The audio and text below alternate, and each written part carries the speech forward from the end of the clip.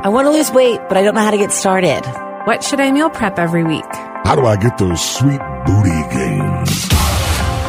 Inspiration for your healthy lifestyle. You can pound this. The Pound This Podcast with Amanda Valentine.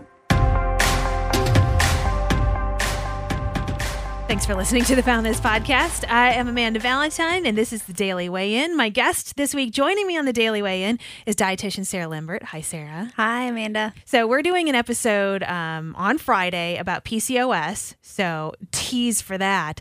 But I've been doing the Daily Weigh-In where I get questions asked to me on Instagram at You Can Pound This, and I want to answer a question a day. So I asked specifically on Instagram if you could ask a dietitian any question, what would you ask? So these are some of the questions that I got asked to ask you, Sarah. Mm-hmm. And this one is, what are your thoughts on intermittent fasting? So let's begin by discussing what is intermittent fasting.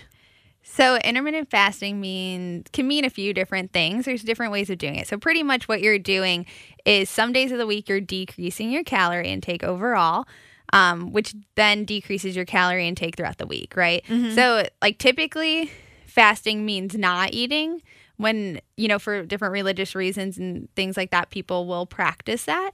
But intermittent fasting is more about just decreasing overall calorie intake. So two of the most popular ones that I've seen are the 5-2 ratio. So 5 days a week you eat like a normal calorie range.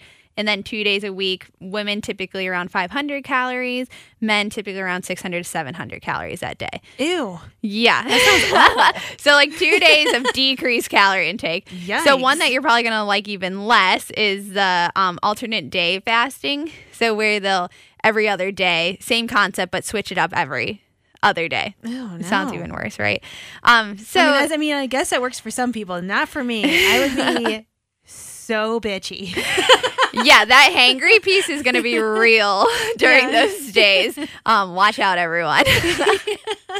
So when it comes to intermittent fasting, the theory behind it, I think it's pretty obvious, is that you're decreasing your calorie intake overall. The reason some people find more success, it's very based on personality and what your personality and character is. But they like that it's like, okay, this day I'm going to have decreased calories, but the next day I get to eat normally. So it's like that structure piece that a lot of people, I shouldn't say a lot, that some people like. Yeah. And so what I would say is that this is one way to do it, but there's other ways to find that structure. About, I know some people don't eat until 3:00 in the afternoon, and then they eat all their normal calories, but just in the second half of the day, or vice versa. Does that have the same sort of effect as the eating the 500 calories one day and then eating 1,500 the next? Yeah, so it is similar. So all the studies that have been, or I shouldn't say all, most of the studies that have been done on intermittent fasting is all about eating your calories within a certain time frame and then having that certain amount of calories, right? So what that does is it limits you from when you can eat, which overall is going to decrease your calorie intake, right? You can only take in so many calories in a certain time frame. I don't know. That sounds like a challenge. Yeah, so it really depends on who you are. Me personally, I need to eat when I wake up, and I need to eat the right amount when I wake up to create a successful day for myself. I personally am the complete opposite of intermittent fasting, and I like to eat every 3 hours. Yeah, me too. I'm a muncher. I like smaller meals more frequently, but all in the right amount throughout the day, right? So the biggest thing to know about intermittent fasting is it's definitely temporary. So we talked about those stepping stones in your weight loss journey or your health journey. This would be one of them if you wanted it to be. So if you're really interested in it, you could come to the little clinic inside Kroger and we could help you out with what that looks like, because it's going to look different for everyone, like we always talk about, right? Yeah. So you can come to us and we can really help set that plan up for you, but it's going to be a stepping stone to the next phase, which would be eating well-balanced meals with the correct calorie amount every day. So you can either create the deficit every day or you can do it in this intermittent way of doing it. So it seems to me like if you're doing the one method where you're eating the super low calories on days, could you even exercise those days? That seems unhealthy. Yeah, so that plays another big role in it as well. So you're not going to have like necessarily the energy you need to do that, as well as replenishing your body. It's not safe to exercise and not replenish your body with that protein and the different nutrients that it needs.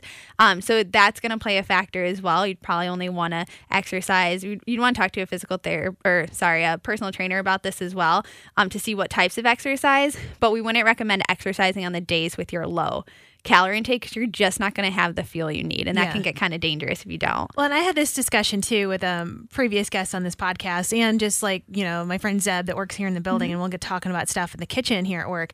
It seems like if you're one of those people that kind of does it where you like don't eat breakfast and you do it later in the day, or you kind of time it out, I feel like that just becomes a personal preference. Because like I know, like for me, I gotta eat in the morning, like I have to, just like you. But like my husband doesn't like to eat breakfast. Like he just wants to have a cup of coffee, and he won't eat until lunch. But that's just his personal preference. So I feel like, I guess technically you're intermittent fasting at that point, but it seems like that's just kind of a personal preference as long as you're eating, the correct foods you're supposed to eat for your goals, and you're eating your calories and your balanced diet. Like no matter what time you eat them, it seems like that just becomes personal preference. Yeah, a lot of it is personal preference, and you can kind of get into this area where you're like justifying different things, right? Like we don't want you to eat too much, but we don't want you to eat not enough as well, because we're fueling our bodies for a reason. So we want to make sure that we get the nutrients we need throughout the day.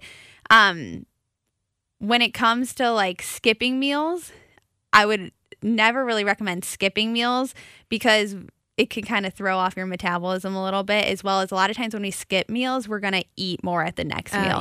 Right? So you have to make sure that you're balancing all aspects of it. So if you are only eating 500 calories that one day, we need to make sure that the next day you're not eating 3,000, right? So depending on the person, they might be happy with that, but it wouldn't really work for everyone. I know personally that if I skip a meal, that next meal, there's potential for disaster. Like increased calories, probably not make the best choices, or feel like, well, I skipped one meal, so I might as well make up for it here.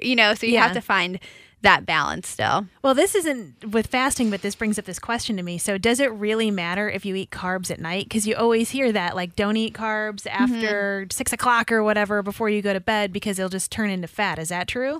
So I get this question a lot. Your body doesn't know the difference between 6 a.m. carbs and 6 p.m. carbs. So they're still going to be processed the same way in your body. Even if you're asleep? Yeah. So what's happening though is you're not active. So if you're eating like right before you go to bed, if we're not active afterwards, a lot of times we'll come home, have a snack really late, and then we'll just sit on the couch. Your body's not going to process them like as quickly, right? Because you're not burning any of that calories off. Whereas if you eat something in the morning, you're going to hopefully walk or something, do some kind of physical activity throughout the day to burn that off.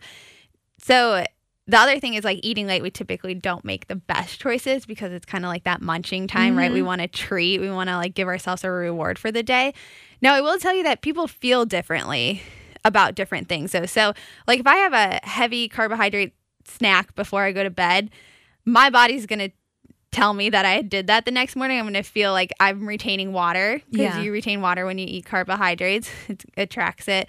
So I'm going to feel like maybe a little bit more bloated. So there are different individuals will feel different ways when they do that.